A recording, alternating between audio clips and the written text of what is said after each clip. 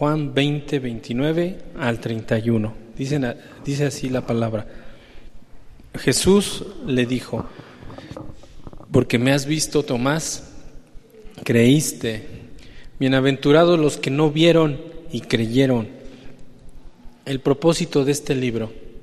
Hizo además Jesús muchas otras señales en presencia de sus discípulos, los cuales no están escritas en este libro, pero estas se han escrito para que creáis que Jesús es el Cristo, el Hijo de Dios, y para que creyendo tengan vida en su nombre. Entonces, aquí, hermanos, termina este capítulo 20 y leí desde el 29 porque justo en el 29 termina la narración que da el apóstol Juan respecto cuando Jesús, ¿se acuerdan que Jesús resucitó y fue de menos a más, ¿no? Se fue mostrando poco a poco, hasta que llegó un momento en el que con todo su esplendor el Señor se puso en medio de los discípulos en un domingo. ¿Se acuerdan que estudiábamos hace 8 días? Se puso el Señor en medio de ellos un domingo y les dijo: paz a vosotros, ¿no? Y se maravillaron, se convencieron, se dieron cuenta que era el Señor, comieron con Él, ¿no? Y estaban ahí, pero nos dice la Escritura que Tomás, el apóstol Tomás, no estaba, y que aunque le dijeron, él no creyó, y dijo: hasta que no toque sus heridas no creeré. Y a los 8 días se aparece Jesús otra vez de la misma forma en medio de ellos, y se va directamente con Tomás y le dice: toca mis heridas. Y Tomás se postra, ¿no? Y le dice: Señor mío y Dios mío. Y Jesús le dice: porque me has visto con los ojos, ¿no? Me has visto, creíste. Bienaventurados los que no vieron y creyeron. Y eso, hermanos, es justo lo que el Evangelio quiere hacer con nosotros, los que no vemos y creemos. En el mundo se dice ver para creer, ¿no? Los cristianos no vemos para creer. Al revés, los cristianos no vemos y creemos. Así somos los cristianos. Nosotros no hemos visto a Jesús, pero aún así creemos. Y eso es lo que dice aquí, en estos últimos 2 versículos. El propósito de este libro. Ese es el propósito de este libro. Que sin que nosotros lo veamos a Jesús, creamos en Él. Nadie lo ha visto, ¿no? Pero sin embargo, ¿por qué estamos aquí? ¿No? ¿Por qué hace rato cantábamos? ¿Por qué hace rato algunos levantaban sus manos? ¿Por qué? Porque creyeron. ¿Y lo vieron? No. Nunca lo han visto físicamente, con sus ojos naturales nadie lo ha visto. Entonces, ese es el propósito de ese libro. Y vean así a grandes rasgos cómo nos dice en el versículo 30 el apóstol Juan: hizo además Jesús muchas otras señales, muchas, tantas que dice, las cuales no están escritas en este libro. ¿Qué otras cosas habrá hecho Jesús? No las sabemos porque no están escritas en este libro, ¿no? Y ahí nosotros no debemos de especular y empezar a agregarle cosas que nada, simplemente ya, eso es todo, esa es la dosis que nosotros necesitamos, ¿no? Entonces, hermanos, cuando tú y yo leemos, me regreso a Tomás con los discípulos, tú te imaginas esa escena y dices: bueno, pues ellos ya vieron, ellos ya con sus ojos naturales, como pudieron ver a Jesús, es muy fácil que ellos puedan creer, ¿no? Y podrías decir: no, pues así quien no. Pero, te repito, tú y yo no podemos verlos, pero lo que sí podemos hacer como cristianos es experimentar exactamente lo mismo que ellos experimentaron. O sea, no podemos estar en el mismo tiempo que Jesús resucitó para verlo, pero sí podemos experimentar lo mismo que esos discípulos sintieron, lo podemos experimentar también nosotros. ¿Y cómo lo podemos hacer? Pues ese es el propósito del libro de Juan, del Evangelio de Juan. O sea, él escribió ese evangelio con todos esos detalles, con toda esa precisión que Dios le estuvo ayudando por medio del Espíritu Santo. Escribió ese evangelio con el contenido, como Dios se lo dio, para que toda la gente de todas las épocas de la historia pudiera creer en Jesús sin haberlo visto. O sea, ¿ustedes creen que el apóstol Juan, en el año 90 y tantos después de Cristo, que fue cuando se escribió el Evangelio de Juan, porque fue el último de los evangelios que se escribió, cuando el apóstol Juan ya era un ancianito de 90 y tantos años, lo escribió?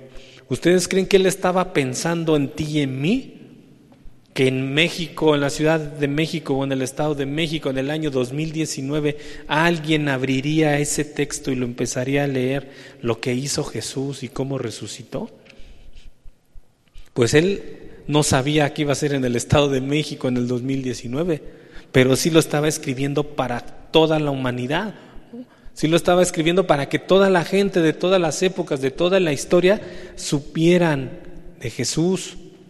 Y aún sin verlo con sus propios ojos, pudieran creer. Entonces, no es necesario ver a Jesús con tus ojos naturales para creer en Él.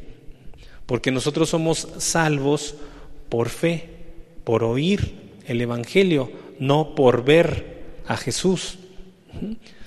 La fe viene por el oír lo que está escrito aquí, en la palabra de Dios. Tú lo lees, o alguien te lo lee, o alguien te lo dice, pero es por aquí que llega la fe, no por aquí. Porque aunque nuestros ojos son nuestro órgano más sensible, porque es nuestro órgano más sensible, es el más receptivo, ¿no? Tú ves, aquí estoy viendo una ventana, la veo que es color blanco y veo que a través de la ventana se ve la montaña, el cerrito, todo verde, y nuestros ojos son muy sensibles, ven con mucha claridad lo que están viendo, lo procesa inmediatamente el cerebro, por eso son tan sensibles los ojos, ¿no? El oído, sin embargo, no está viendo nada. O sea, si tú cierras tus ojos y escuchas, puedes escuchar un sonido y puedes reconocer que es un motor de auto, un sonidero que está por allá lejos, ¿no? Empiezas a escuchar, ¿no? También es un órgano sensible, pero no es tan sensible como la vista, ¿no?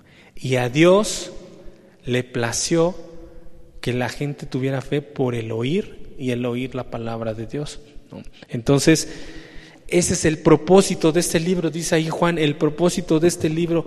Y es que en el Evangelio de Juan, hermanos, la palabra creer aparece casi 100 veces. La palabra creer. O sea, y no solamente el Evangelio de Juan, los otros también. Pero, pero ahorita, hablando de Juan, ese Evangelio, ese libro nos quiere llevar a que creamos. O sea, Juan lo que quiere es convencernos de quién fue Jesús y de lo que hizo Jesús. Aquí tengo el versículo de Romanos 10:17 es en donde dice: la fe es por el oír y el oír por la palabra de Dios. Entonces Juan en su evangelio nos dice cómo vivió Jesús. Juan en su evangelio nos dice todo lo que dijo Jesús. Y Juan en su evangelio nos dice todo lo que hizo Jesús. ¿Para qué?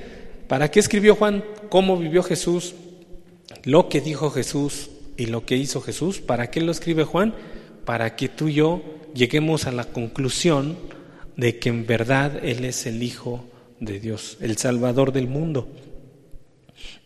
Para que podamos concluir. ¿Se acuerdan del centurión romano? Cuando Jesús murió en la cruz, el centurión romano, después de que vio todo, cómo fue llevado, después de ver cómo le habló a Juan, a María, después de ver cómo hablaba a Dios, después de ver cómo le respondió a un delincuente y después al otro delincuente, y después de ver todo lo que él hizo el Señor, o sea, lo que dijo, lo que hizo y cómo vivió esas últimas horas Jesús, el centurión lo que pudo concluir fue: verdaderamente este es el Hijo de Dios.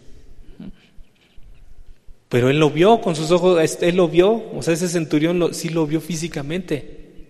Tú y yo no podemos retroceder el tiempo. Pero el propósito de ese libro es que aunque tú no puedas retroceder en el tiempo para verlo con tus ojos, el propósito del libro es que tú creas igual como ellos. Porque te repito, no es por el ver, sino por el oír la palabra de Dios. Y Juan, dentro de todo, porque aquí estamos leyendo que dice, se escribieron muchas cosas, ¿no? Muchas otras cosas, se hizo muchas otras cosas que no están escritas en este libro porque pues, no cabrían, ¿no? Entonces Juan seleccionó de todo lo que hizo Jesús en esos 3 años de ministerio. El apóstol Juan, por medio del Espíritu Santo, tomó algunas cosas de esos 3 años, tomó lo que era lo necesario, ¿no? Las pruebas, digamos, las pruebas necesarias, lo más importante para que nosotros podamos conocerlo y creer. ¿Sí? José Juan dijo, de estos 3 años, por ejemplo, ¿no? Juan, el Espíritu Santo le empezó a recordar, lo empezó a llevar, y Juan se acuerda de las bodas de Caná de Galilea en el capítulo 2. Y Juan se empieza a acordar, me acuerdo que fuimos a las bodas y subimos y se acabó el vino, ya no tenían que tomar, y me acuerdo que Jesús hizo esto, tuvo un diálogo con su madre y después llenó las vasijas con agua y la convirtió en vino, ¿no? Entonces Juan dice, esto es algo que todos tienen que saber para que crean que Jesús es el Hijo de Dios, ¿no? Y después más adelante se acuerda Juan y dice, recuerdo cuando vino Nicodemo, un fariseo, y llegó y se acercó a Jesús, que ya era tarde, y cómo platicó con él, y Juan estaba ahí escuchando todo, ¿no? Y lo plasma, y todo eso lo selecciona y lo pone ahí como pruebas para que nosotros tiempo después nos diga Juan, aquí está, mira, este es el expediente con lo que Jesús vivió, dijo, hizo, aquí está todo, ahora créelo, aquí está la verdad. Aunque tú y yo no lo podemos ver con nuestros ojos naturales, con simplemente abrir el Evangelio y leerlo, tu espíritu debe de creer, ¿no? Debes de creer en esto. Aquí les voy a dar ejemplos a lo largo del Evangelio para que vean cómo incluso viendo no necesariamente crees automáticamente. O sea, voy a darles ejemplos para que vean cómo mucha gente pudo estar en ese tiempo de Jesús y pudo ver con sus ojos naturales las cosas de primera fuente, las pudo ver y aún así no creyeron. Por ejemplo, vamos a Juan 2:23. Juan 2:23 al 25. Dice así: estando en Jerusalén, obviamente Jesús, en la fiesta de la Pascua, muchos creyeron en su nombre viendo las señales que hacía. Pero Jesús mismo no se fiaba de ellos porque conocía a todos y no tenía necesidad de que nadie le diese testimonio del hombre, pues él sabía lo que había en el hombre. Juan 2:23 al 25, ¿no? Entonces, vean aquí este versículo 23. Vamos a escudriñarlo un poquito, ¿no? Dice que estaban en Jerusalén en la fiesta de la Pascua, ¿no? Y mucha gente de los que había ahí creyeron en su nombre. ¿Cómo creyeron? Dice ahí, viendo las señales que hacía. Ahí no nos dice qué señales hizo. Seguramente sanó, seguramente hizo de lo que hemos visto en los evangelios, alimentaba a los miles, sanaba, resucitaba gente, expulsaba demonios, ¿no? El Señor Jesús hacía muchas señales. Entonces muchos vieron eso y se acercaban, y dice aquí que creían, pero esa fe que ellos tenían no era genuina. Y tú podrías decir, ¿y cómo sabes que no era genuina? Aquí dice que ellos creyeron porque vieron las señales. En el versículo 24 lo dice, Jesús mismo no se fiaba de ellos porque los conocía. Y dice que Jesús no tiene necesidad que nadie le dijera, fulano es así y así y así, y él es esto y este es aquello, y ella es esto y ella es aquello, ¿no? Porque él sabe, dice, todo lo que hay en el hombre. Lo que cuando estábamos en la alabanza se los expuse, ¿no? De alguna forma salió, ¿no? Que delante de Dios, de Jesucristo, todo está expuesto. Nada puedes esconder. Todos tus pensamientos, hasta los más escondidos que tú hayas tenido, están puestos delante de Dios. Entonces, que se cuenta que tú quieres poner una barrera aquí y pones 5 bardas de bloque y de cemento y de hormigón. Para Jesús es como si hubiera un papel, una mica transparente totalmente para Él, ¿no? Nada le podemos esconder. Por eso es que es bueno venir con un corazón contrito y humillado constantemente a Dios, porque Él lo sabe todo. No tiene caso que queramos esconderle las cosas, ¿no? Quizás a los hombres sí los podamos engañar muchas veces, a los que tenemos a nuestro alrededor, pero a Dios no lo podemos engañar jamás, ¿no? Entonces, dice aquí que Jesús, como conocía a estas personas, conoce a todo hombre, conoce los corazones, aunque ellos parecía que habían creído por las señales, Él no confiaba en ellos, decía, no se fiaba de ellos, dice aquí en la palabra, ¿no? Y la palabra fiable pues es confianza, garantía. O sea, él no veía en ellos que fueran creyentes genuinos, ¿no? Sino que únicamente se habían acercado por las señales. Y aquí, hermanos, hacemos un paréntesis importante. Las señales, como les dice Juan, ¿no? En otros evangelios se les dice milagros. También es viable decir milagros, pero Juan utiliza, a lo largo de todo el evangelio utiliza la palabra señales. ¿Y para qué es una señal? Cuando tú vas en la carretera o aquí en las avenidas hay muchos señalamientos y te dice Santa Mónica para acá, Periférico para acá, ¿no? Vallejo para allá, Querétaro para allá. Entonces, las señales lo que hacen es decirte hacia dónde debes de ir. Son como un foco que te está diciendo, es por acá, es por acá, es por acá, ¿no? Entonces, los milagros que hizo Jesús, que Juan le llama señales, únicamente lo que estaban haciendo es vengan, un señalamiento, vengan para acá, ¿no? Pero esas señales que hacía Jesús no era para que la gente nada más buscara a Jesús por las señales y ya, ¿no? Sino que solamente era como por decir para atraer a la gente, y ya cuando la gente estaba ahí, entonces Jesús les exponía la vida eterna, que eso es lo más importante. Entonces aquí en Juan 2:23 que acabamos de leer, pues dice que muchos creyeron porque Jesús hacía muchas señales, pero todos esos se quedaron en las señales nada más, no dieron un paso más para creer en Jesús verdaderamente en la vida eterna, ¿no? Vamos a un ejemplo de lo contrario, de cómo las señales sí llevaron a esa persona a creer. Vamos a Juan 3:2, ahí adelantito, Juan capítulo 3, verso 2. Juan 3:2. Nicodemo, está hablando de la historia cuando Nicodemo habla con Jesús y dice, este vino a Jesús de noche y le dijo, Rabí, sabemos que has venido de Dios como maestro, porque ¿qué? Porque nadie puede hacer estas señales que tú haces si no está Dios con él, ¿no? Entonces, aquí vemos cómo las señales funcionaron perfectamente. Las señales empezaron a hacer ruido y Nicodemo escuchó, ¿no? Seguramente alguien le contó a Nicodemo o él se dio cuenta. Hay un profeta, hay un rabí que sanó, que hizo caminar a un paralítico, que le devolvió la vista a un ciego, ¿no? Que resucitó a un muerto. Entonces Nicodemo, que se dio a la tarea de ir a verlo, ¿no? Fue y llegó y buscó al Señor y le dice, no, sabemos, o sea, tú eres especial, porque tú, si no está Dios con él, pues ¿cómo va a hacer eso que tú haces, no? Entonces, ¿qué es lo que le dice Jesús ahí a continuación en el capítulo 3, no? Dice, Jesús le dijo, te es necesario nacer de nuevo, ¿no? O sea, Jesús ya no habló de las señales.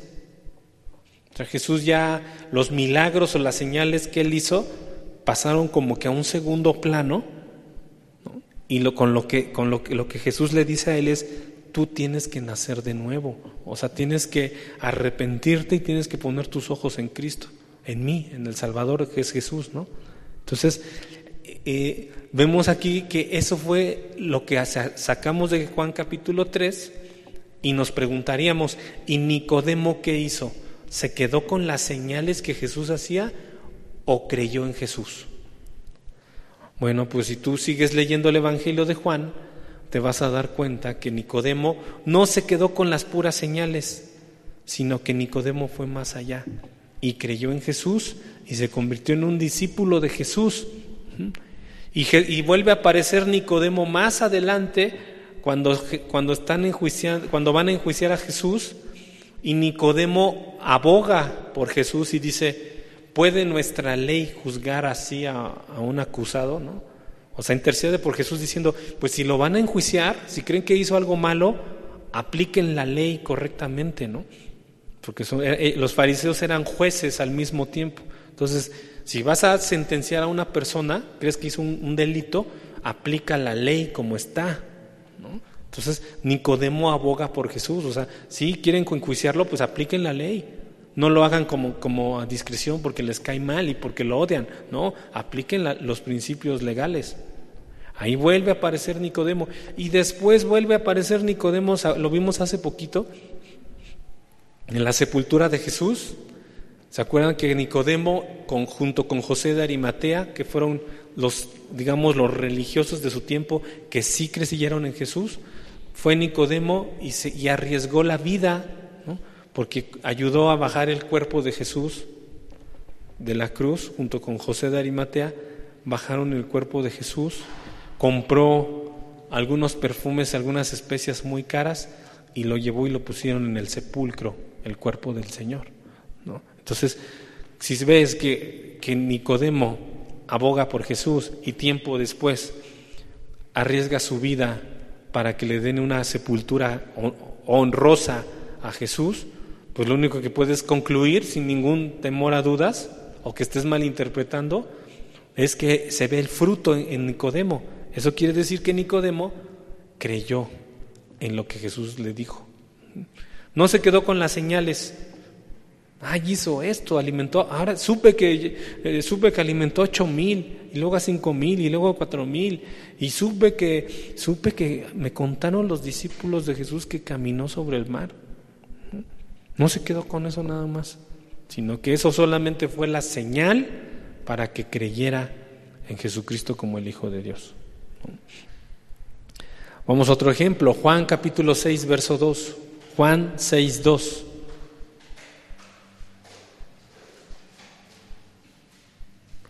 Aquí vemos otra vez cómo viendo no veían, ¿no?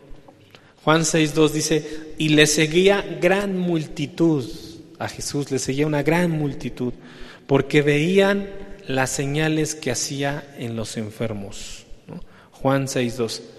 ¿Quién no va a seguir a Jesús? Imagínense quién no seguiría a Jesús si veían que sanaba las enfermedades. ¿Quién no? En aquellos tiempos pues, no había servicio social como ahora, ¿no? No había instituciones médicas de salud, no había IMSS, no había ISSSTE, no había sector salud. Habría unos cuantos doctores difíciles de pagar, ¿no? O sea, en aquellos tiempos pues alguien enfermo pues tenía que curarse como pudiera, con sus remedios, con sus medicinas tradicionales, como pudieran, ¿no? Entonces imagínate que te dicen, ahí hay alguien que sana a todos. Lo que tengas, ¿no? No, pues es que mi familiar tenía lepra, por ejemplo, que era una de las enfermedades en aquellos años pues incurables, y no solamente incurables, sino muy feas, ¿no?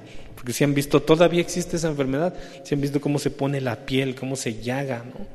Imagínate tener un enfermo así y allá hay alguien que sana, pues inmediatamente agarrabas a tu enfermo y lo llevabas, ¿no? Hasta eso es algo natural que hace la gente, ¿no? No, pues me lo van a curar ahí, allá voy, no me importa dónde sea. Entonces, dice en Juan 6:2 que la gran multitud lo seguían por las señales que hacían los enfermos, los sanaba, ¿no? Y no estaba mal, porque él decía que él venía a eso, venía a ayudar, a amar, a curar. O sea, su misericordia y su amor sufragaba esa carga en la gente, ¿no? Tenía un enfermo, él le ayudaba y le quitaba esa carga, ¿no? ¿Se acuerdan cuando el paralítico de ahí donde estaba la alberca, cómo llevaba 38 años, me parece, 38 años postrado, sin caminar, ¿no? Entumido, y porque se corría la idea de que bajaba un ángel de vez en vez, y cuando agitaba esa pileta, el primero que se sumergía quedaba sanado, ¿no? Entonces este hombre dice, pues cada que la pileta se agita, pues en lo que yo me levanto y con trabajos puedo caminar, pues otro me gana. ¿Y qué dice en la Escritura? Que Jesús tuvo misericordia de ese hombre, ¿no? Lo vio con tristeza y en su amor y en su misericordia le dice, toma tu lecho y vete a tu casa, estás sano, ¿no? Entonces Jesús en su amor y en su misericordia hizo todo ese tipo de obras, pero ese no era su propósito principal, ¿no? Eso solamente, como dice bien el apóstol Juan, solamente son señales para que fueran a ver, para que fueran a escuchar, ¿no? Sí lo hizo en amor, sí lo hizo en misericordia y lo sigue haciendo, lo sigue haciendo. O sea, el Señor sigue sanando de manera sobrenatural, sí. Hemos visto dentro de nuestros ministerios, hemos visto cuando el Señor en su soberanía y en su voluntad quiere sanar a alguien, lo sana, y lo hemos visto, te les repito, y si yo les dijera, a ver, ¿quién me dice testimonios? Yo estoy seguro que todos me dirían, o escucharíamos de muchos, yo vi esto, a mi primo, mi hermano, a un hermano, a una hermana, hay testimonios, ¿no? El Señor lo sigue haciendo, en su voluntad, recuérdenlo. No es conforme a nuestra voluntad siempre. Nosotros pedimos las cosas, pero no siempre nuestra voluntad empata con la voluntad de Dios, ¿no? Sin embargo, nosotros oramos por eso. Entonces, Jesús sí daba eso, pero no era el propósito principal de lo que Él venía a hacer, ¿no? Solamente eran señales para que la gente lo escuchara y fuera, pero a la vida eterna, se salvara, le fueran perdonados sus pecados. Ese era el propósito. Porque al final del día, hermanos, todos esos a los que Jesús resucitó, tiempo más adelante, ¿qué creen que les pasó? Se murieron también. Jesús resucitó a Lázaro, pero Lázaro al poco tiempo murió. Jesús resucitó a la hija de Jairo, que era una jovencita, pero esa niña tuvo que crecer y murió en algún momento de la historia. El hijo de la viuda de Naín, que es la otra resurrección que está registrada en los evangelios, cuando iban camino a la sepultura, Jesús ahí lo resucita. Pues ese joven lo mismo, sí resucitó, pero años más adelante murió. Eso es inevitable, ¿no? Entonces, igual las enfermedades, a los que sanó, en algún momento tuvieron que morirse todos ellos, ¿no? Entonces, ese no era el propósito de Jesús, el hacer las señales nada más porque entonces estaríamos hablando de un Dios temporal, de un Dios que nada más te da ahorita y ya después a ver qué pasa, ¿no? No, Dios no vino a eso, solamente eran señales para que tú te quedaras con la vida eterna. Entonces, me regreso a Juan 6:2 y dice, le seguían gran multitud, mucha gente, miles, pueden imaginarse miles, porque cuando la alimentó, dice que eran 4,000, 5,000 personas. Entonces, y luego dicen sin contar niños y mujeres, ¿no? Porque así contaban antes. Entonces, 8,000, 7,000, 9,000, quién sabe cuánta gente sería, pero eran miles. Y dice, les seguían gran multitud porque veían las señales que hacían los enfermos, ¿no? Entonces, hasta ahí todo está bien. Pero ¿qué pasa ahí mismo en Juan capítulo 6? Y nos vamos hasta el versículo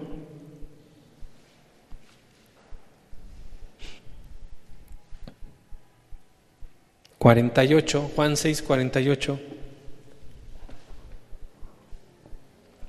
Juan 6, 48, cuando Jesús está hablando y les dice, yo soy el pan de vida, ¿no? Vuestros padres comieron el maná en el desierto y murieron. Ese es el pan que desciende del cielo para que el que de él come no muera. Juan 6, 51, yo soy el pan vivo que descendió del cielo. Si alguno come de este pan, vivirá para siempre. Y el pan que yo daré es mi carne, la cual yo daré por la vida del mundo.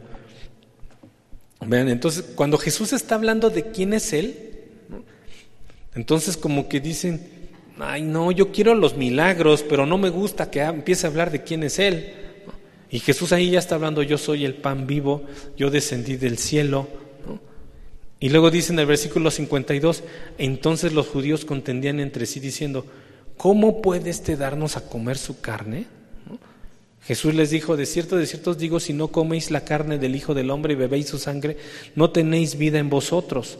El que come mi carne y bebe mi sangre tiene vida eterna y lo resucitaré en el día postrero.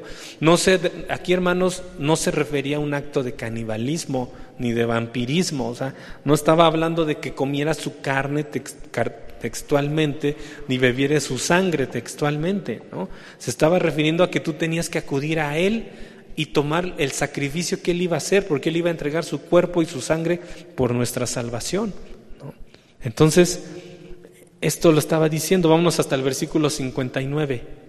Estas cosas dijo en la sinagoga, enseñando en Capernaum, ¿no? Entonces, cuando sanaba, todo el mundo, ¿no?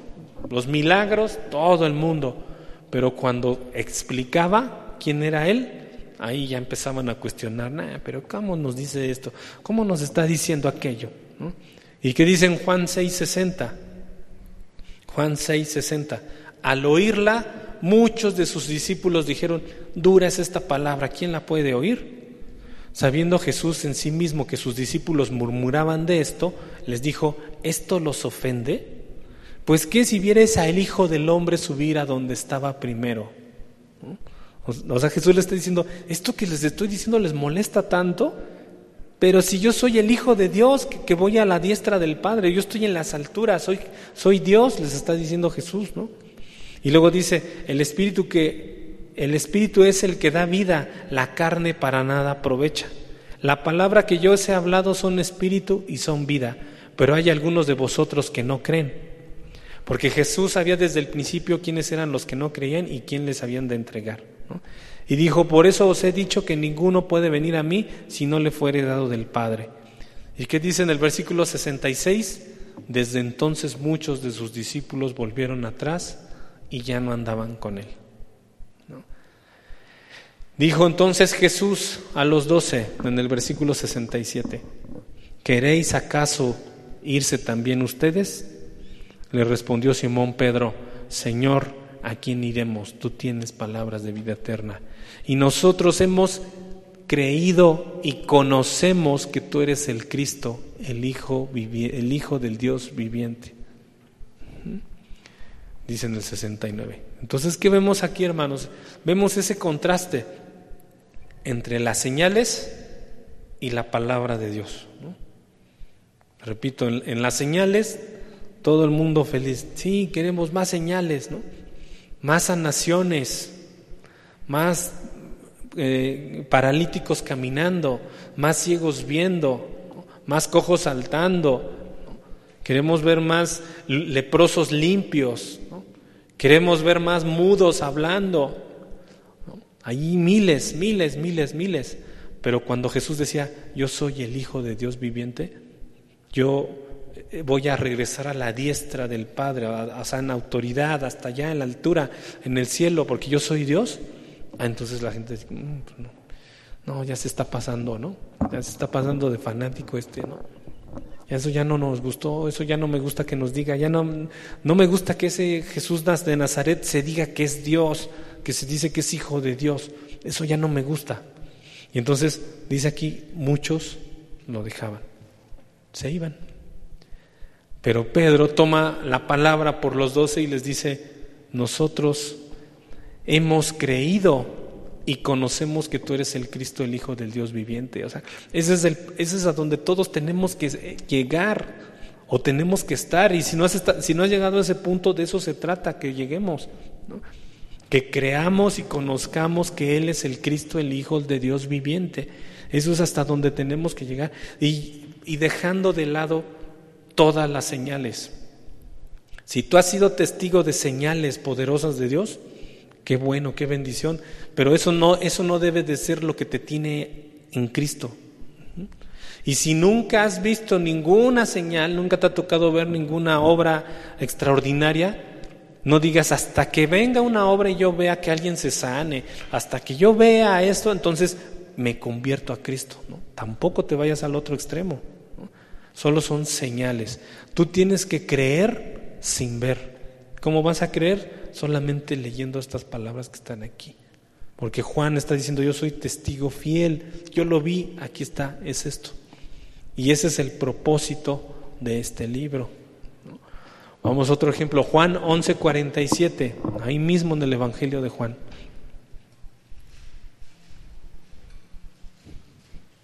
Dice así, Juan 11:47. Entonces los principales sacerdotes y los fariseos reunieron el concilio. Acuérdense que el concilio era la junta más importante. Se reunían los más altos, los cargos más importantes, los principales sacerdotes y fariseos.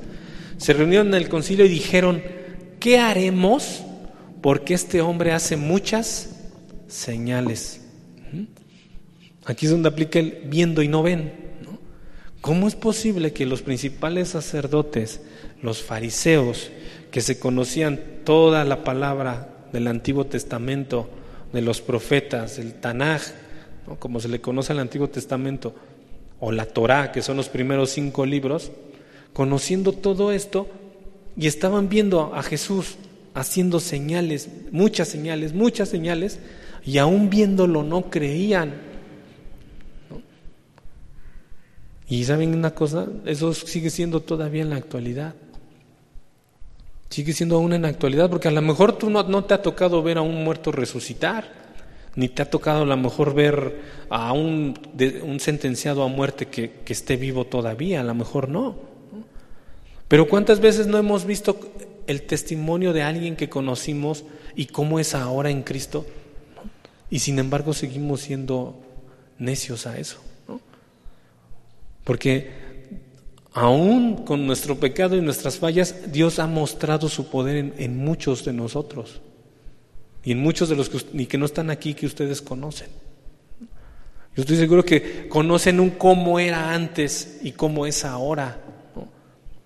Hay muchos testimonios de jóvenes que aún en su juventud llevan una forma de vida agradable a Dios, ¿no? Desgraciadamente son los menos, pues sí, pero ahí están, ¿no? Ahí está esa luz que resplandece en las tinieblas, ¿no? Entonces, hay mucha gente que está viendo cómo Dios obra en muchas personas y aún así, como estos hombres, ¿no?, están viendo las señales y aún así dicen no, y cierran los ojos. Esto no es algo nuevo, es algo que, les repito, es latente, porque hay muchos testimonios de cómo está obrando Dios y aún así muchos cierran los ojos. Entonces, vemos aquí que estos en Juan 11:47 dice, ¿y ahora cómo le hacemos? Porque casi cómo le hacemos para matar al Mesías, ¿no? Si está haciendo señales, está sanando, resucitando, y ahora cómo lo liquidamos. Pues en lugar de hacer eso, mejor créele, ¿no? Créele y búscalo en lugar de quererlo sacar de tu vida, ¿no? Ya no, no te cierres por cerrarte, ¿no? No destruyas por destruir, no ataques por atacar. Hay un testimonio real delante de nuestros ojos que Dios está y que está obrando en muchos.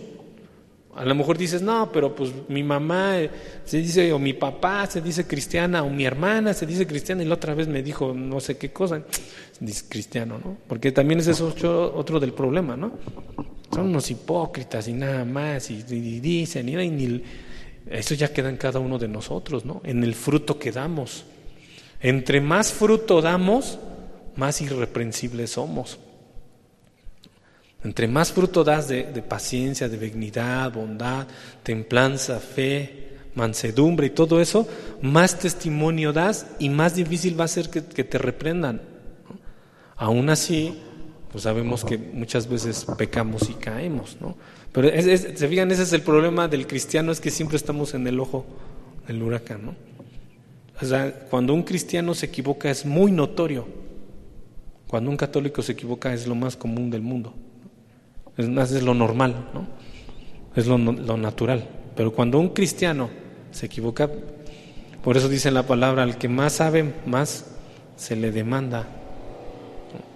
El jueves en la predicación de allá de Sur se tocó ese tema. El pastor Josué explicaba de lo difícil que es ser pastor, ¿no? Decían, no, o sea, el ser pastor no, ay, qué padre, porque nada más predica, y va a Cuernavaca y predica, y regresa a México y predica, y no trabaja, pero nosotros tenemos una carga, ¿no? Tenemos esa carga que es que nosotros tenemos que ser una referencia para todos los demás, ¿no? Y si todos ustedes como cristianos no se pueden equivocar, pues un pastor o un líder de alabanza menos, o un servidor menos, ¿no? ¿Por qué? Pues porque está siendo llamado a vivir para Cristo. Entonces tiene que, ¿y cómo le va a hacer? Solamente, no hay otra cosa como lo cantamos más que permaneciendo en la vid. Si nos despezamos a desprender tantito de Cristo, los resultados van a ser catastróficos. ¿Sí? Porque nosotros en nuestras fuerzas, nada. Si yo confío en mí mismo para dar un buen testimonio, es como que edificar sobre la arena. Tenemos que estar siempre adheridos a Cristo. Esa es la única manera de que un cristiano pueda dar un buen testimonio, de que un cristiano dé fruto solamente adherido a Cristo. Que un cristiano no conteste enojón o con una grosería, ¿cómo lo puede hacer? Pues solamente adherido a Cristo. Si se separa tantito, dile algo y vas a ver cómo te contesta, ¿no? Cristiano o no cristiano. Entonces, si tú estás en Cristo, en la vid difícilmente vas a ser reprensible, ¿no? Entonces, hermanos, ¿eso por qué salió? Porque estos hombres de 11:47 de Juan veían las señales y sin embargo querían liquidar al Señor, querían matarlo, ¿no? Entonces, vamos ahora a Juan 5:24. Juan 5:24. Para que vean la importancia que toma la palabra por encima de las señales. Dice así, Juan 5:24, de cierto les digo, el que oye mi palabra y cree al que me envió, tiene vida eterna. La vuelvo a repetir esa primera parte. De cierto les digo, dice Jesús. Acuérdate que el de cierto es... Pon mucha atención en esto que voy a decir, es como si así dijera Jesús. El que oye mi palabra y cree, ahí están dos verbos, oír y creer. No dice el que ve mis señales y cree al que me envió. No dice así, no, vuelvo a repetir, no dice el que ve mis señales y cree al que me envió. Así no dice, dice el que oye mi palabra y cree al que me envió, tiene vida eterna y no vendrá condenación, mas ha pasado de muerte a vida. Entonces, las señales, los milagros solamente son el primer paso, una referencia hacia dónde debo voltear, ¿no? Pero una vez que llego a Cristo, tengo que poner mi fe en la palabra de Dios, no en las señales, no en los testimonios. En la iglesia cristiana de la actualidad, desgraciadamente, todo se ha centrado en las señales y en los milagros y se ha hecho totalmente de lado la exhortación, ¿no? ¿Por qué? Porque cuando se exhorta viene la parte desagradable que a la carne no le gusta, ¿no? Cuando se empieza a decir Jesús es el pan de vida, como lo vimos ahorita en Juan 6, ¿no? Cuando empieza a decir es que Jesús es el Hijo de Dios y lo tienes que adorar y lo tienes que servir y tienes que esto, entonces es cuando las masas, la gente, la multitud dice, así no juego, esa parte no me gusta, y entonces lo que hacen es dar la espalda e irse, ¿no? Y Jesús se queda solito y dice, ¿también se quieren ir ustedes? Les dice, imagínate de miles, solamente se quedaron sus 12, y eso yo creo porque los denominó a cada uno, ¿no? Tú, Pedro, Juan, Santiago, Tomás, Bernabé, Mateo. Y Pedro dice bien claro, ¿a quién iremos si solamente tú tienes palabras de vida eterna? Nosotros conocemos y creemos que tú eres el Cristo, el Hijo de Dios viviente. Entonces, si tú, Jesús, dices que vas a ir a la diestra de Dios, si tú dices que eres el pan de vida, nosotros lo creemos y aquí nos quedamos. Nos vaya bien, nos vaya mal, nos des de comer, no nos des de comer, multipliques el pan, no multipliques el pan, nosotros nos quedamos contigo porque no te seguimos, Jesús, por conveniencia. Te seguimos porque tú eres el Hijo de Dios, nada más por eso. Entonces ese es el propósito de este libro, hermanos, que nos olvidemos de seguir a Jesús por conveniencia, porque si no voy no me sana, porque si no voy no me bendice, porque si no voy no tendré trabajo, porque si no voy no me da comida, porque si no voy no va a haber esto, ni esto, ni esto. No, tú sigues a Jesús porque Él es el Cristo, el Hijo de Dios viviente, punto. Lo demás viene después. Si tú eres fiel con Dios, si tú diezmas, como decía hace rato el hermano, diezmas, no por la cantidad, sino por la actitud, porque dices, tengo 100, pero te doy por lo menos 10, te doy 15, Señor, aunque sea 15 es poquito, pero es esa parte que te desprendiste de ese 100 y dices, una parte es tuya. Entonces, eso ya es empezar a trabajar con tus finanzas, ¿no?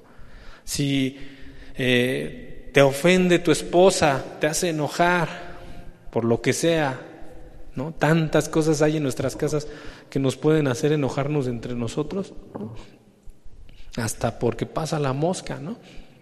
Lo que sea, yo me he dado cuenta que cualquier cosa en la casa, si tú no tienes la sabiduría de Dios y la paz de Dios para controlarlo, cualquier cosa, la más hasta absurda, puede desencadenar la destrucción de la casa, ¿no?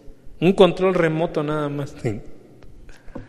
Un control remoto de la pantalla tiene el poder hasta de destruir, ¿no?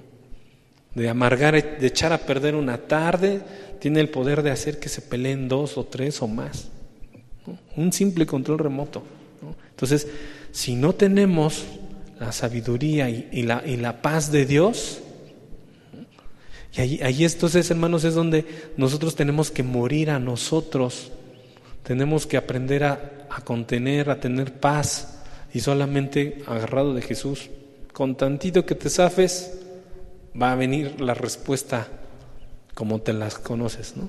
La respuesta grosera, la respuesta altanera, la respuesta más fuerte, ¿no? Entonces, esa es la importancia, hermanos, de estar en Jesús, ¿no? De que no nos quedemos con las señales, como les decía hace un momento, no sigamos a Jesús por conveniencia, porque me va a dar, ¿no? Por ahí en la iglesia donde yo me congregaba antes, me acuerdo que a los niños en la iglesia infantil les decían, la ofrenda es del Señor, si das 1 centavo el Señor te da 2, ¿no? Entonces pues yo la cantaba siempre. Pero ahorita ya que te quedas pensando dices, no, a ver, espérate, al niño le estoy enseñando a ser ¿cómo se dice? Convenenciero, ¿no?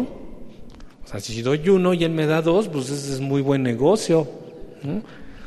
Y pues no, al niño no le debes decir, dale al Señor 1 para que te dé 2, no, pues eso es conveniencia, eso es ser agiotista, ¿no?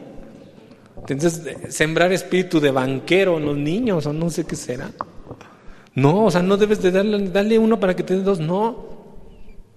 Dale al Señor porque es de Él, porque Él ya te dio 100, tú dale una parte, despréndete de algo que es tuyo, ¿no? Entonces, es donde tenemos que reenfocar nuestros principios, nuestras doctrinas, y por eso dice Juan, ese es el propósito de este libro. Ese es el propósito de este libro. Y luego dice Juan, muchas cosas se escribieron. Déjenme regresar a Juan 20, casi al final. En el Juan 20:30, hizo además Jesús muchas otras señales en presencia de discípulos, las cuales no están escritas en este libro. ¿Y por qué no están escritas en ese libro? Pues porque no hay necesidad. ¿Eso qué quiere decir? Que Dios, por medio de Juan, nos dio la dosis perfecta, como por ahí se dice. Nos dio la dosis perfecta para que creamos. ¿no? Claro que nos gustaría tener que el Evangelio de Juan tuviera 50 o 70 capítulos, ¿no? Que nos diera más información de Jesús, más qué hizo, pero nada más tiene 21 capítulos. Entonces es como si Juan dijera: esto es más que suficiente para que ustedes crean. Él mismo más adelante en Juan 21:25, adelantito, en Juan 21:25 dice: y hay también, vuelve a decir, y hay también otras muchas cosas que hizo Jesús, las cuales si se escribieran una por una, pienso que ni aún en el mundo cabrían los libros que se habrían de escribir, ¿no? ¿Qué habrá hecho Jesús que ya no está escrito? Muchas cosas. Dicen, no, ni cabrían tantos libros de lo que Él hizo, ¿no? Y es como para que le dijeras: pero se escribe, danos más, Juan. Pero Juan dice: no, con esto es suficiente, no necesito darles más. No. Aquí hay suficiente verdad para que cualquier pecador se arrepienta y crea, ¿no? Es suficiente con esto que está aquí, con esos 21 capítulos, ¿no? Bueno, aquí hago un paréntesis. Cuando Juan escribió la carta, no lo escribió en capítulos. Los capítulos, se dividió la Biblia, fueron muchos siglos después. Fue en Inglaterra. No, creo que fue un poco antes o durante la Reforma Protestante, pero antes la Biblia no estaba en capítulos ni en versículos, solamente estaba en libros. Entonces, las cartas de Pablo, las cartas de Pedro se leían de principio a fin. Con el tiempo se dividieron en capítulos y después en versículos para fines de estudio, para que nosotros podamos, ahora sí que podamos irla trabajando poco a poquito, porque si no, pues sería muy difícil, ¿no? Pero entonces Juan escribió esa carta. Si ustedes extraen el Evangelio de Juan, pues es muy chiquito, ¿no? Son unas cuantas hojitas, ¿no? El Evangelio de Juan. Y Juan dice: aquí hay suficiente.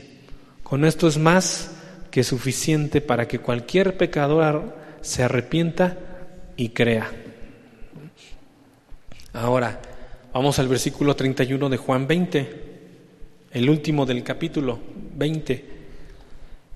Pero estas cosas se han escrito para que crean que Jesús es el Cristo, el Hijo de Dios, y para que creyendo tengan vida eterna. O sea, aquí vemos dos propósitos. Que esto se escribió, este texto se escribió para que creas que Jesús es el Cristo, como lo creyó Pedro, ¿no? Cuando dijo Jesús: ustedes también se van, y Pedro dijo: nosotros creemos y conocemos que tú eres el Cristo, el Hijo de Dios viviente, ¿no?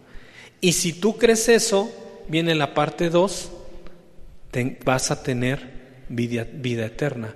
Creyendo tengáis vida en su nombre, ¿no? Entonces, aquí viene como una prueba. Si Jesús es lo que dijo ser, nos va a dar vida eterna. Si Jesús fue un engañador o fue un charlatán, pues entonces no hay vida eterna, no hay vidas transformadas, ¿no? Y aquí entonces es donde llegamos a ese parteaguas. O Jesús es quien dijo ser, o Jesús es el hombre más fraudulento que ha existido sobre la faz de la tierra, ¿no? Esa sería la pregunta. Pero nosotros que estamos aquí a 2019 años de cuando Él caminó en la tierra, pues somos un testimonio de que Jesús es quien dijo ser. Jesús es quien dijo ser, el Hijo de Dios viviente. Por eso estamos aquí, por eso hay testimonios de gentes restauradas, de gente sanada, ¿no? Pero sobre todo de gente transformada en su corazón, que busca y que adora y que anhela el nombre de Jesucristo, ¿no? Que es el propósito de este libro. Si Jesús hubiera sido un fraude, ¿cuánto pudo haber durado ese fraude? ¿Cuánto hubiera durado? ¿10 años? ¿20 años? Si Jesús hubiera sido un fraude, ¿el apóstol Pablo hubiera existido o se hubiera quedado Saulo persiguiendo y matando cristianos por todos lados, ¿no? Porque eran bien poquitos.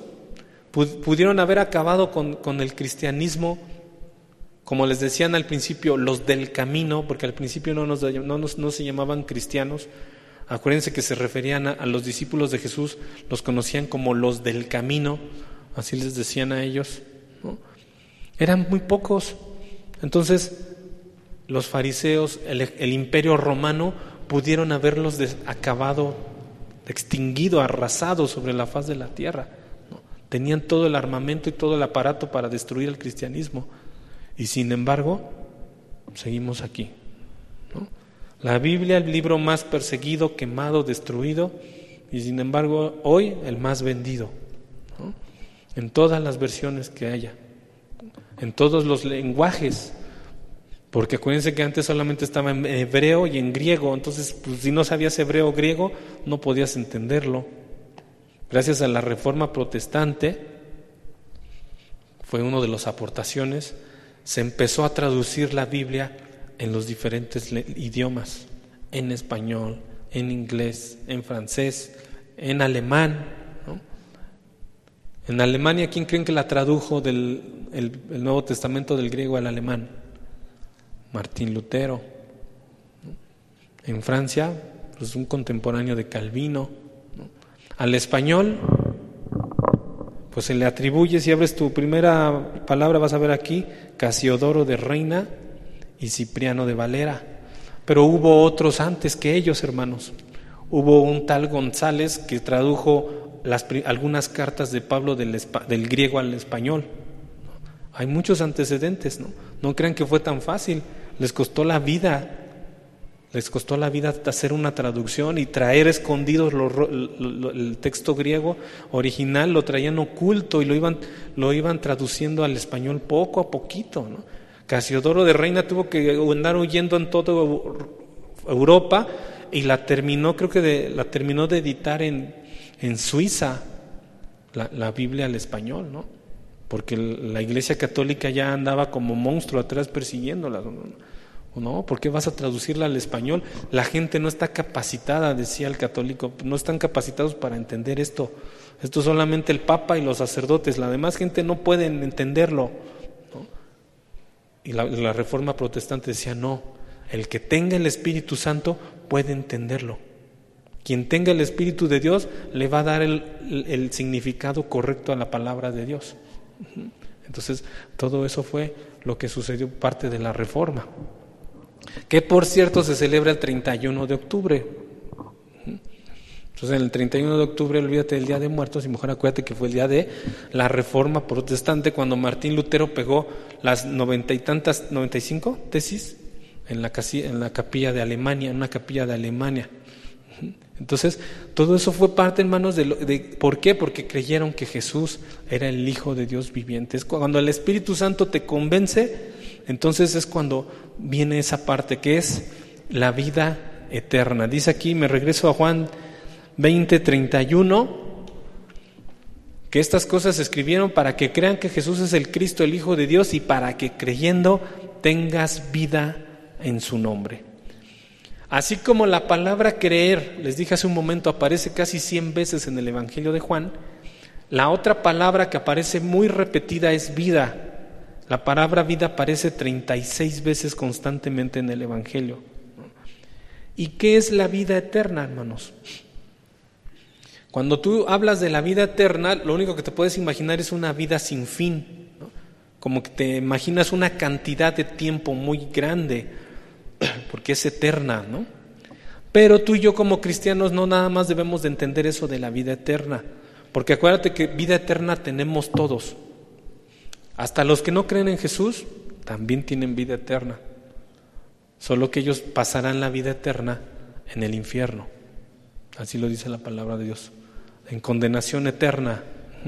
O sea, el que no tiene a Cristo no diga, ay, en fin, que cuando me muera ya se acabó todo, ¿no? Ya gocé, ya viví, ya disfruté, ya me gasté, ya pequé, a mi manera, como dice Frank Sinatra, y todo lo hice como quise y siempre fui yo mismo, siempre viví la vida a mi manera, ¿no? Me muero y se acabó. Sorpresa, ¿no? Que tienes que rendirle cuentas al Creador y entonces te va a decir, pues yo te di la salvación, tú no la quisiste, tienes vida eterna, pero vida eterna en el infierno, ¿no? Entonces, vida eterna no nada más es que tengamos la vida para siempre, como una cantidad de tiempo incontable, ¿no? sino que la vida eterna, hermanos, es una cualidad, es una condición en la persona. Y la vida eterna ya se empieza a vivir desde ahorita. No pienses que el cristiano empieza a vivir la vida eterna hasta que se muere. Ya me morí, ahora sí ya me voy a la vida eterna. Esa es la idea normal que tenemos, pero no es así. La vida eterna se empieza a vivir desde que tú crees en Jesucristo. Porque Él dijo, arrepentíos porque el reino de los cielos se ha acercado, dijo Jesús. Entonces, cuando tú tienes a Jesús como Rey, inmediatamente entras a vivir en ese reino y se empieza a vivir desde aquí. A lo mejor ahorita no lo puedes experimentar en su totalidad, al 100%, porque eso solamente va a ser hasta que Él regrese en plenitud, en la parusía, como se dice en la palabra, la parusía, es decir, el regreso de Jesús. Hasta ese momento vendrá la plenitud, pero desde ahorita tú ya puedes acceder a la vida eterna. ¿Y cómo se vive la vida eterna? Pues pasando de muerte a vida, de las tinieblas a la luz. Los discípulos de Jesús el día de la sepultura estaban temerosos, llorando, chillando, espantados. Cuando vieron que Jesús resucitó, se llenaron de gozo y se volvieron valientes. Ahí empezaron a vivir la vida eterna, ¿no? El apóstol Tomás estaba en incredulidad, endurecido en su corazón. Cuando vio que Jesús resucitó, se volvió un hombre de valor, un creyente, un adorador de Dios. En eso se volvió Tomás, ¿no? Tú y yo estamos en una condición. Podemos tener temores, podemos tener aflicciones, podemos tener carencias, podemos tener muchas cosas que nos falten, la que tú quieras. Pero si ya estás seguro de lo que estudiamos, que Jesús resucitó, entonces a partir de ahorita la vida eterna ya está en ti. Y puedes estar afligido, pero no derrotado. Puedes tener nervios, pero no estás destruido. Ya tu confianza ya no está en las cosas de aquí, tu confianza está puesta en Jesús. Y no vas a ir a buscar el milagro que te saque de pobre y te haga millonario, porque Jesús no vino a buscar a avariciosos ni ambiciosos, ni vino a volver a los corazones a ser hombres que buscan las cosas materiales, ¿no? Jesús vino a rescatarnos para la vida eterna y que no se traduce en eso, ¿no? Entonces tú puedes, hermano, empezar a vivir ya la vida eterna. Ya no lo pospongas para después. Ya no digas hasta que yo me muera, hasta entonces empieza la vida eterna. La vida eterna ya empieza, ¿no? Tú puedes ya empezar a tratar de hacer en tu casa el reino de Dios aquí en la tierra. Solo no lo vas a poder hacer, acuérdate, solamente adherido a la vid.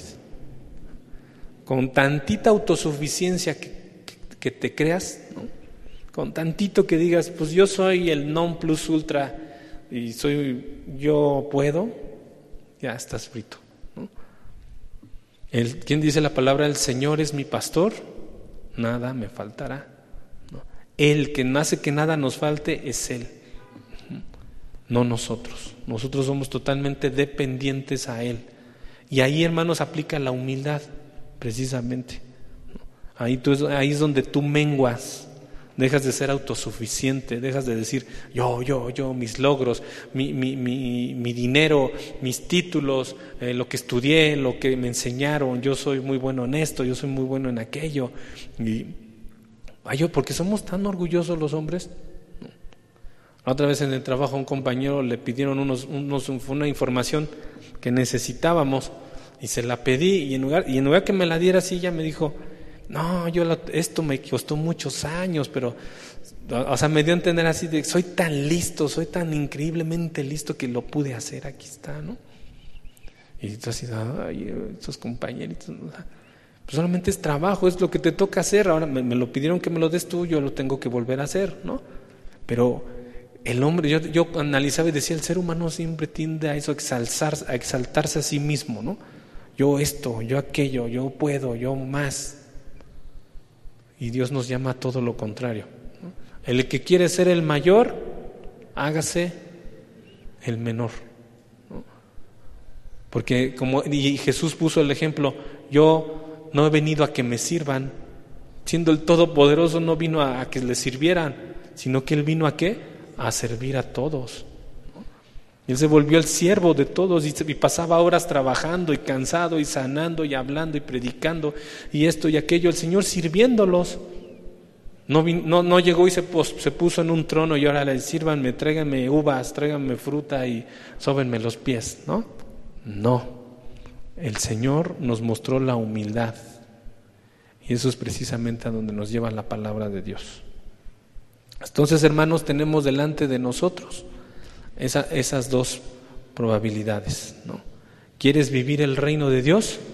Comienza desde ahora, en tu familia, en tu casa, en tu trabajo. Para eso fue escrito este libro. Me regreso ahí al Evangelio. Hizo Jesús muchas otras señales en presencia de sus discípulos, las cuales no están escritas en este libro. Pero estas se han escrito para que crean que Jesús es el Cristo, el Hijo de Dios, y para que creyendo tengáis, dice el versículo 31, tengáis vida en su nombre. Vamos a orar, hermano. Cierra tu Biblia, tu cuaderno.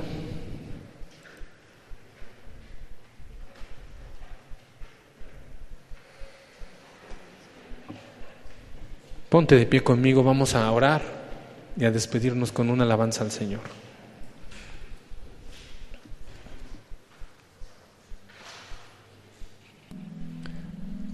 Cierra tus ojos, hermano,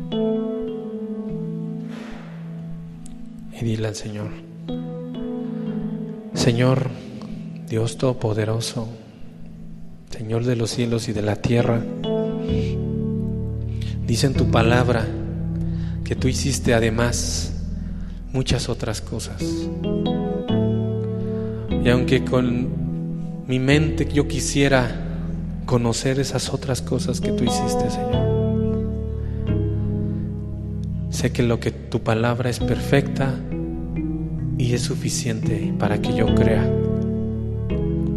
No necesitamos nuevas revelaciones, sino la palabra escrita por tus hijos, por tus apóstoles, por tus profetas, Señor.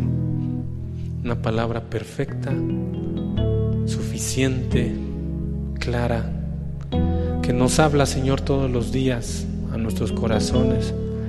Esa palabra que solamente tiene el propósito de transformarnos, de renovar nuestros pensamientos y dejar a un lado toda la carnalidad y la mundanidad de nuestras vidas. Porque estábamos en tinieblas, en la oscuridad, en el fango nos encontrábamos, Señor. Todos, sin excepción. Todos estábamos muertos en delitos y pecados, Señor. Sin ciudadanía, sin Dios, como extranjeros, perdidos, sin saber rumbo, sin posesiones, sin nada, Señor. Completamente pobres, desnudos, sin nada que darte, Señor. Esa era nuestra condición. Pero tú, con tu amor, con tu misericordia, veniste a este mundo, Señor. La luz resplandeció en las tinieblas y veniste, Señor, a fin de dar testimonio de la luz. Hoy entendemos que eres esa luz verdadera que alumbra a todo hombre y que a los que te reciben, a los que creen en tu nombre, nos has dado la potestad de ser hechos hijos del Dios Todopoderoso. Gracias, Señor. Toma nuestros corazones, Señor, que no necesitamos ver milagros, ni señales, ni prodigios, que basta tu palabra que nos dice que tú eres el Hijo de Dios, que tú veniste, que moriste, que fuiste sepultado y que resucitaste al tercer día, conforme lo habían dicho los profetas en la antigüedad. Gracias, Jesús. A ti te estamos adorando hoy, en esta mañana, Señor, la luz de nuestras vidas. Gracias, Señor.